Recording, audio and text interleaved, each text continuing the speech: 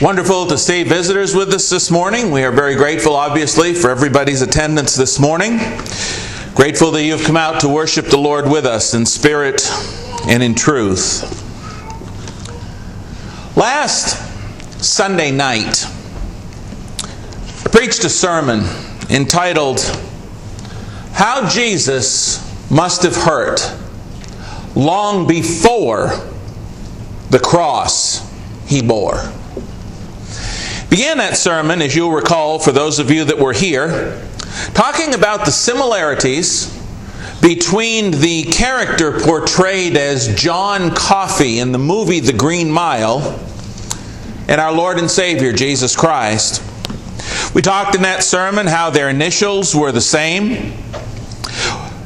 As we understand them, we talked about how John Coffey was a death row inmate, how he was condemned to die for a crime he did not commit. We talked about the fact that this character in this movie, this fictitious character, how he could see what was inside of people and how he could feel what was inside of other people. And being of a very gentle spirit, he was deeply, deeply pained and troubled by the ugliness that he saw inside of people. In fact, you may recall from the movie at one point, he said, "I'm tired, boss. Tired of being on the road. Mostly, I'm tired of people being ugly to each other. I'm tired of all the pain I feel and hear in the world every day. There's so much of it," John Coffey said. "There's so much of it. It's like pieces of glass in my head all the time." Can you understand? We discussed in that sermon as well last Sunday night how our Lord Jesus Christ, the night He was betrayed, how when He got to the Garden of Gethsemane with His disciples, the Scriptures say that He began to be sorrowful and deeply distressed. And He said to His disciples, "My soul is exceedingly sorrowful, even to death." Matthew 26, verses 37 and 8, and Mark 14, 33 and 4. In that sermon last Sunday night, we discussed how that was surely not the first and only time that Jesus must have felt so distressed and hurting to His soul. This because as we looked in the Scriptures, we saw how Jesus Christ Himself, truly, not some fictitious movie character, but Jesus Christ Himself, we saw in the Scriptures how He could see inside of people, how He could feel the ugliness inside of people. And we went to the Scriptures several times on that, how He knew what was in men's hearts and all of the sin and the selfishness and things that were in there and how that must have hurt Him. And as we said, we have enough struggles in our own life and the things we do know. We can't begin to get our head around what it must be like to walk into a room full of people and feel on a tangible basis all of the sin and pain and pride and ugliness and all of that stuff that is inside each and every person, just piercing us like an avalanche of glass in our heads. And how much harder still, above and beyond even that, it would be to try to imagine how much more painful and devastating it must have been to Jesus. To Jesus Christ, who was the one who was total purity and total love and just holiness. For Him, who had such an abhorrence for sin because He knew what sin and selfishness had done to His creation since the Garden of Eden. And for Him to feel that from the people around Him, to know that on some much deeper level than we can imagine, how that must have hurt Jesus Christ. This morning, I want to take that whole idea yet another step further. That's why I spent the time reviewing last Sunday night's lesson. I want to discuss this morning some of the other pain and heartache that our Lord and Savior, who came and gave His life for us, must surely have also been pierced with, that he also must have felt and broke his heart as he walked amongst selfish, sinful, uncaring, ungrateful,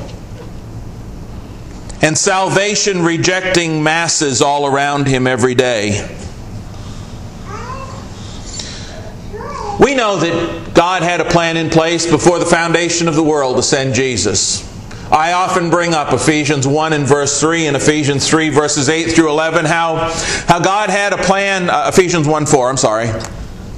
How God had a plan in place before the foundation of the world because He knew what we were going to do to send His Son to die for our sins. God knew for centuries, even millennia, before it ever happened, exactly, and right down to the last detail, everything He was going to have to suffer. Everything it would cost Him to come and die for the sins of mankind. Open your Bibles with me this morning to the 22nd Psalm. And we will see from Psalm number 22 that God knew right down to the last detail and the last word, centuries and centuries before Jesus ever got here, exactly what it was going to cost Him. In Psalm 22, we see the exact words and circumstances prophesied and portrayed by David. Psalm 22 and verse 1. My God, why have you forsaken me? Why are you so far from helping me and from the words of my groaning? And of course we recognize right there in this psalm that David uttered by inspiration of the Holy Spirit hundreds of years before Jesus Christ was ever born. We recognize right there in that very text, God knew exactly the words He was going to say on that cross as He hung there in the flesh. He knew. In verses 6 through 8 of this same psalm, we read the following. But I am a worm and no man, a reproach of men and despised by the people. All those who see me ridicule me. They shoot out the lip, they shake the head, saying, He trusted in the Lord, let Him rescue him. Let Him deliver him, since He delights in him. And of course we know from the 4 accounts of the Gospel, we know from the New Testament portrayal of the crucifixion of Jesus Christ that this very thing happened to Jesus on the cross as they walked by and they wagged their heads and they said these very words. And so God is letting us know centuries beforehand, He knows. He knows. He knows the awful pain and the awful cost. He knows what it's going to cost Him to come and to try to rescue these people who so desperately need Him, and He's willing to pay that price. We look at this psalm a little further in verses 14 through 18, and we see it again. David says, by divine inspiration, I am poured out like water. Verse 14, all my bones are out of joint. Crucifixion will do that to you. My heart is like wax, it is melted within me. My strength is dried up like a potsherd, and my tongue clings to my jaws. You have brought me to the dust of death. For dogs have surrounded me. The congregation of the wicked has enclosed me. They pierced my hands, my feet. I can count all my bones. You remember Jesus was ripped open by that scourging. They look and stare at me. They divide my garments among them, and for my clothing they cast lots. Jesus Christ knew, God knew the awful cost of coming to rescue us before He ever came.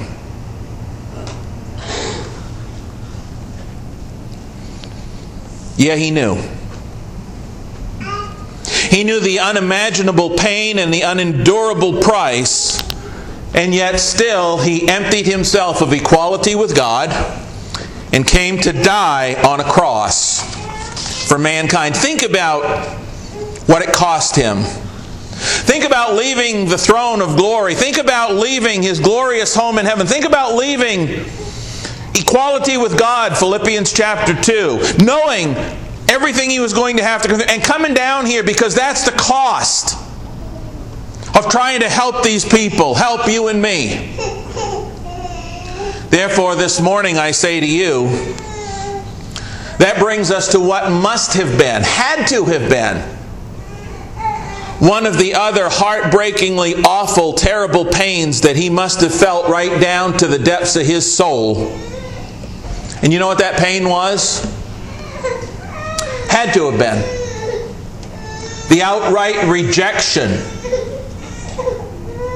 by the very people he came to be pierced for. The rejection of those he came to save, redeem, and rescue from the fires of eternal hell, if only they would let him into their hearts, into their minds, and into their lives. But that was the last thing they were going to do. How it must have hurt him, who only came to help them, when they rejected him. But you know what? He knew that was going to happen too.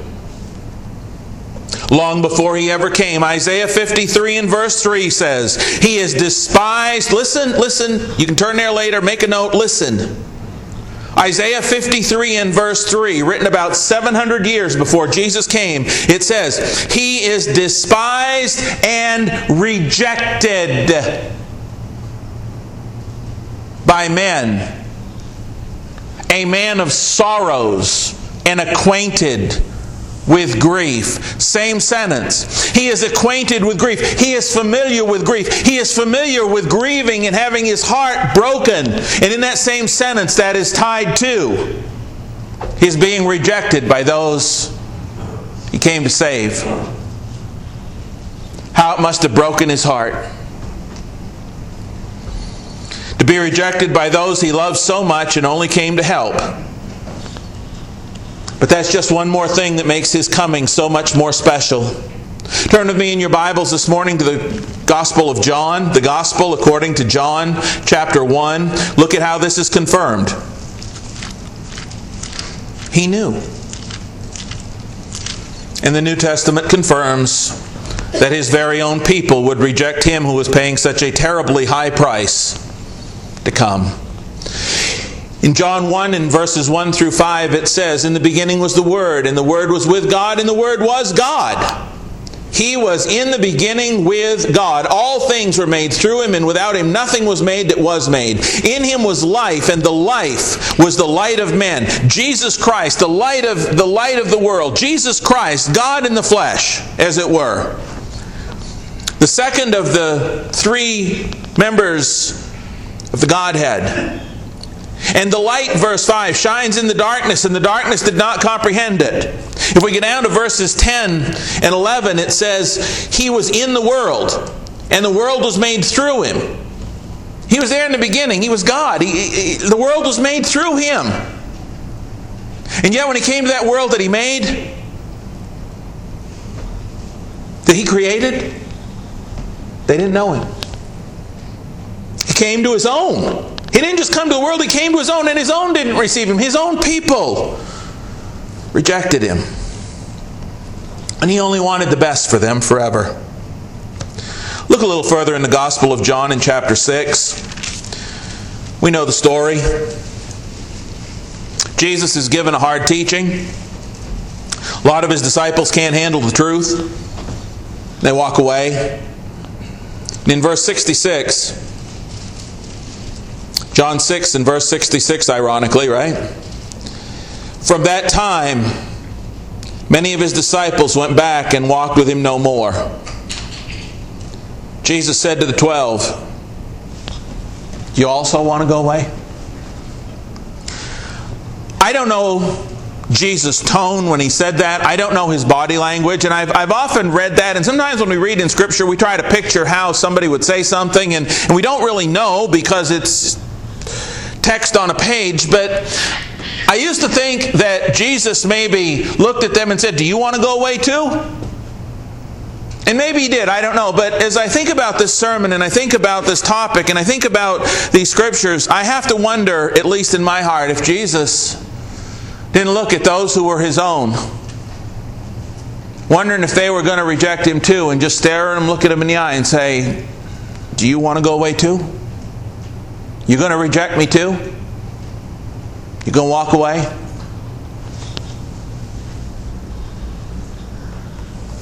If we turn to the book of Mark, in chapter 3, we would see his pain and anguish again for the same reasons as we've discussed. Mark chapter 3.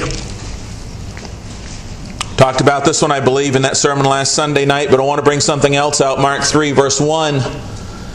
He entered the synagogue again, and a man was there who had a withered hand. So they watched him closely, whether he would heal him on a Sabbath, so that they might accuse him. Jesus knew what they were doing. And he said to the man who had the withered hand, "Step forward." Then he came to them, or then he said to them, "Is it lawful on the Sabbath to do good or to do evil? To save life or to kill? What's the right thing to do, boys?" They kept silent.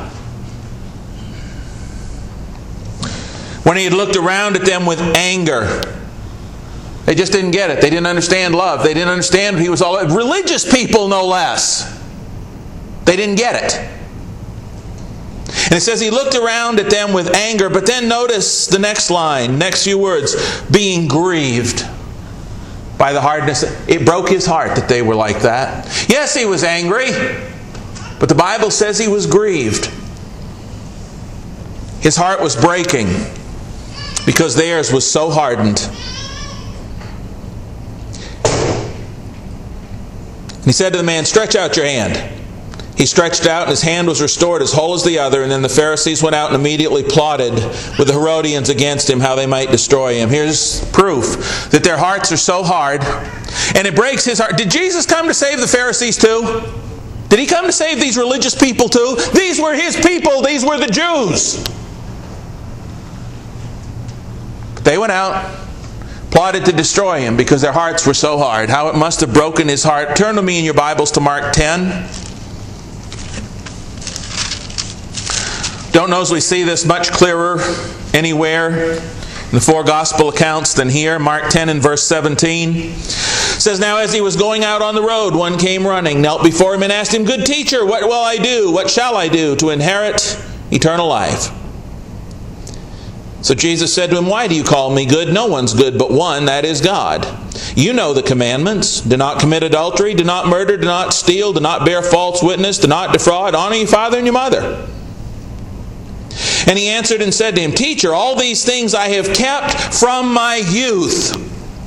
This kid was raised right. This kid knew the Scriptures. He kept the Scriptures. This kid had been brought up right.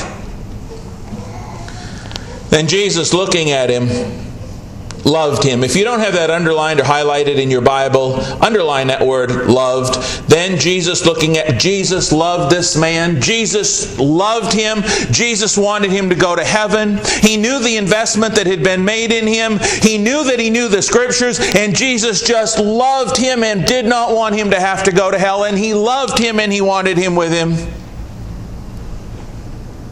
But Jesus knew what was in him. He said to him, "One thing you lack." You know, sometimes when we love people, we still, as part of that love, have to tell them what they lack. Jesus did that. He said, "There's still something you're missing. Go your way, sell whatever you have, and give to the poor, and you'll have treasure in heaven. And come, take up the cross and follow me." Jesus loved him, and he wanted him with him, and he wanted him as part of his group. And he said, "There's just this one thing that's standing in your way. You know the Scriptures. There's just one thing."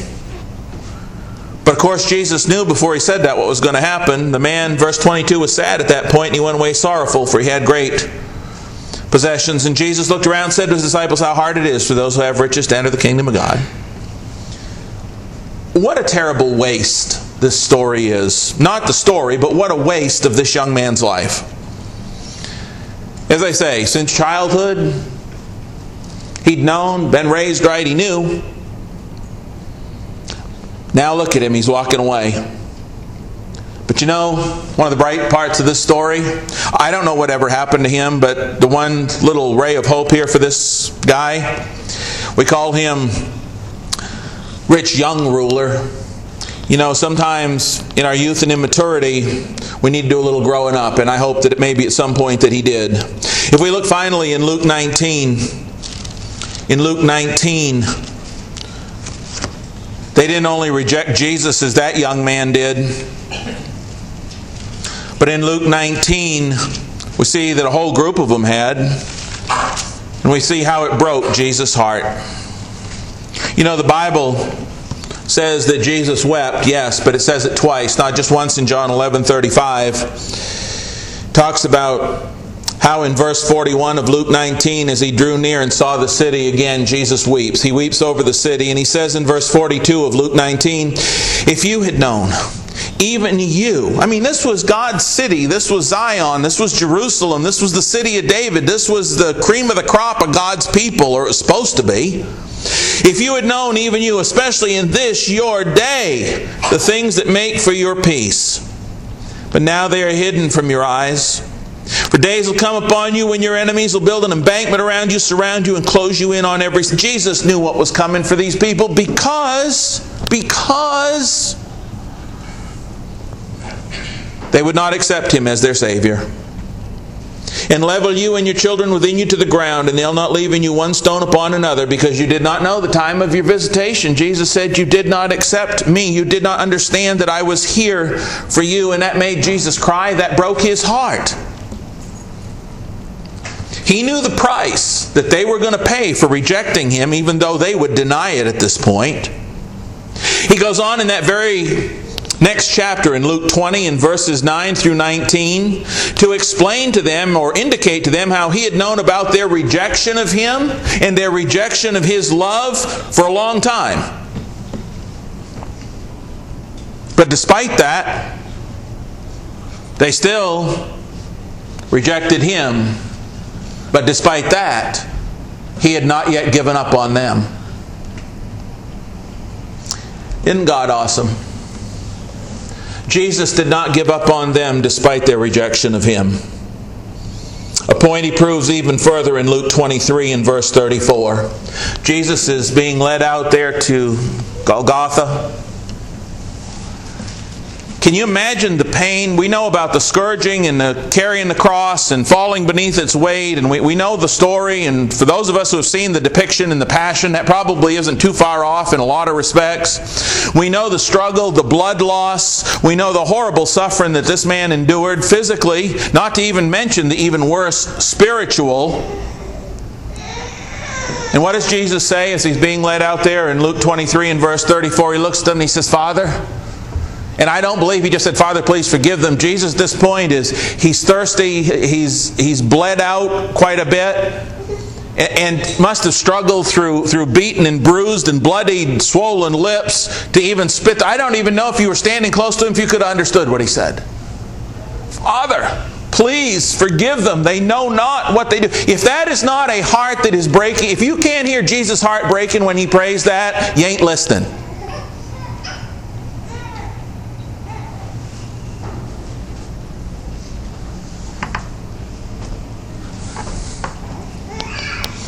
And we see His great love for His own who rejected Him still on display even after they crucified Him. Look with me in Acts chapter 2. Acts chapter 2. Peter stands up on the day of Pentecost. And he begins his sermon this way when he says in verse 22 of Acts 2, Men of Israel, hear these words. Jesus of Nazareth, a man attested by God to you by miracles, wonders, and signs, which God did through Him in your midst, as you yourselves also know, Him, being delivered by the predetermined plan and foreknowledge of God, you have taken by lawless hands, have crucified and put to death. You are the very ones who are responsible for His crucifixion, Peter says.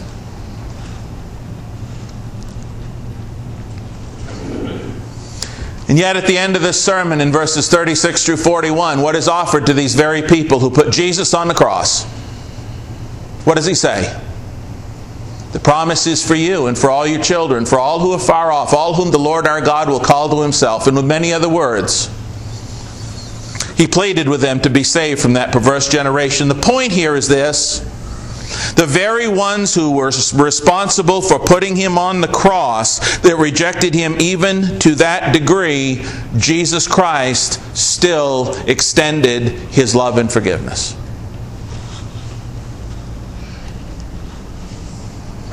And even though 3,000 responded by accepting his gift and being baptized into Christ, there were still many times that amount of people there that day that continued to still reject Jesus. Can you imagine how that must have hurt him?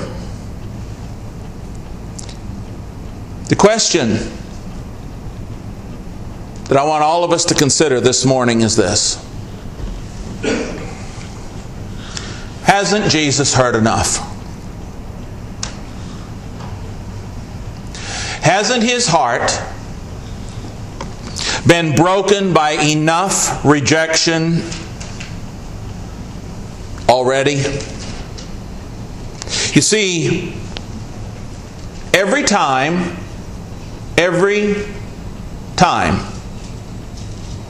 the invitation is given at the end of a lesson to repent and be baptized into Christ for the forgiveness of one's sin,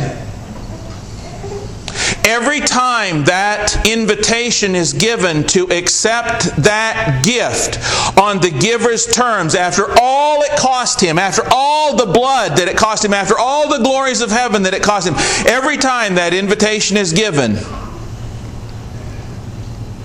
and somebody who knows they need to be baptized for the forgiveness of their sins refuses and rejects that, they cause Jesus pain. They're slapping the hand that is extended in blood with that gift of salvation and everything it costs. They say, no, I don't want it. I'm not interested in your gift. Because if they were interested, they would accept it.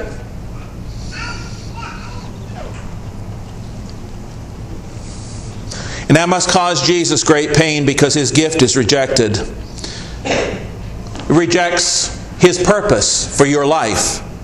Just like those in Luke 7 and verse 30. They rejected the purpose of God because they were not baptized with the baptism of John when that was in effect in Luke 7 and verse 30. But that isn't where it stops.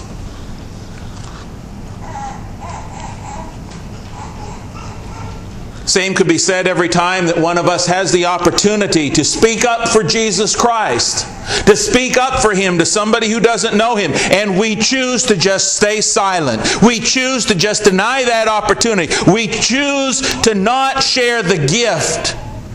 You know what we're doing? We're rejecting Jesus. We're causing Him more pain. He paid way too much for us to keep our mouths shut about the gift.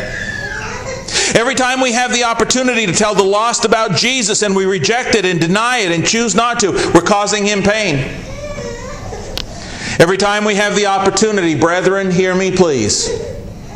Every time we have the opportunity to love and to serve and to forgive and to give like Jesus Christ did it, and we refuse to do it, we are rejecting Jesus and hurting Him.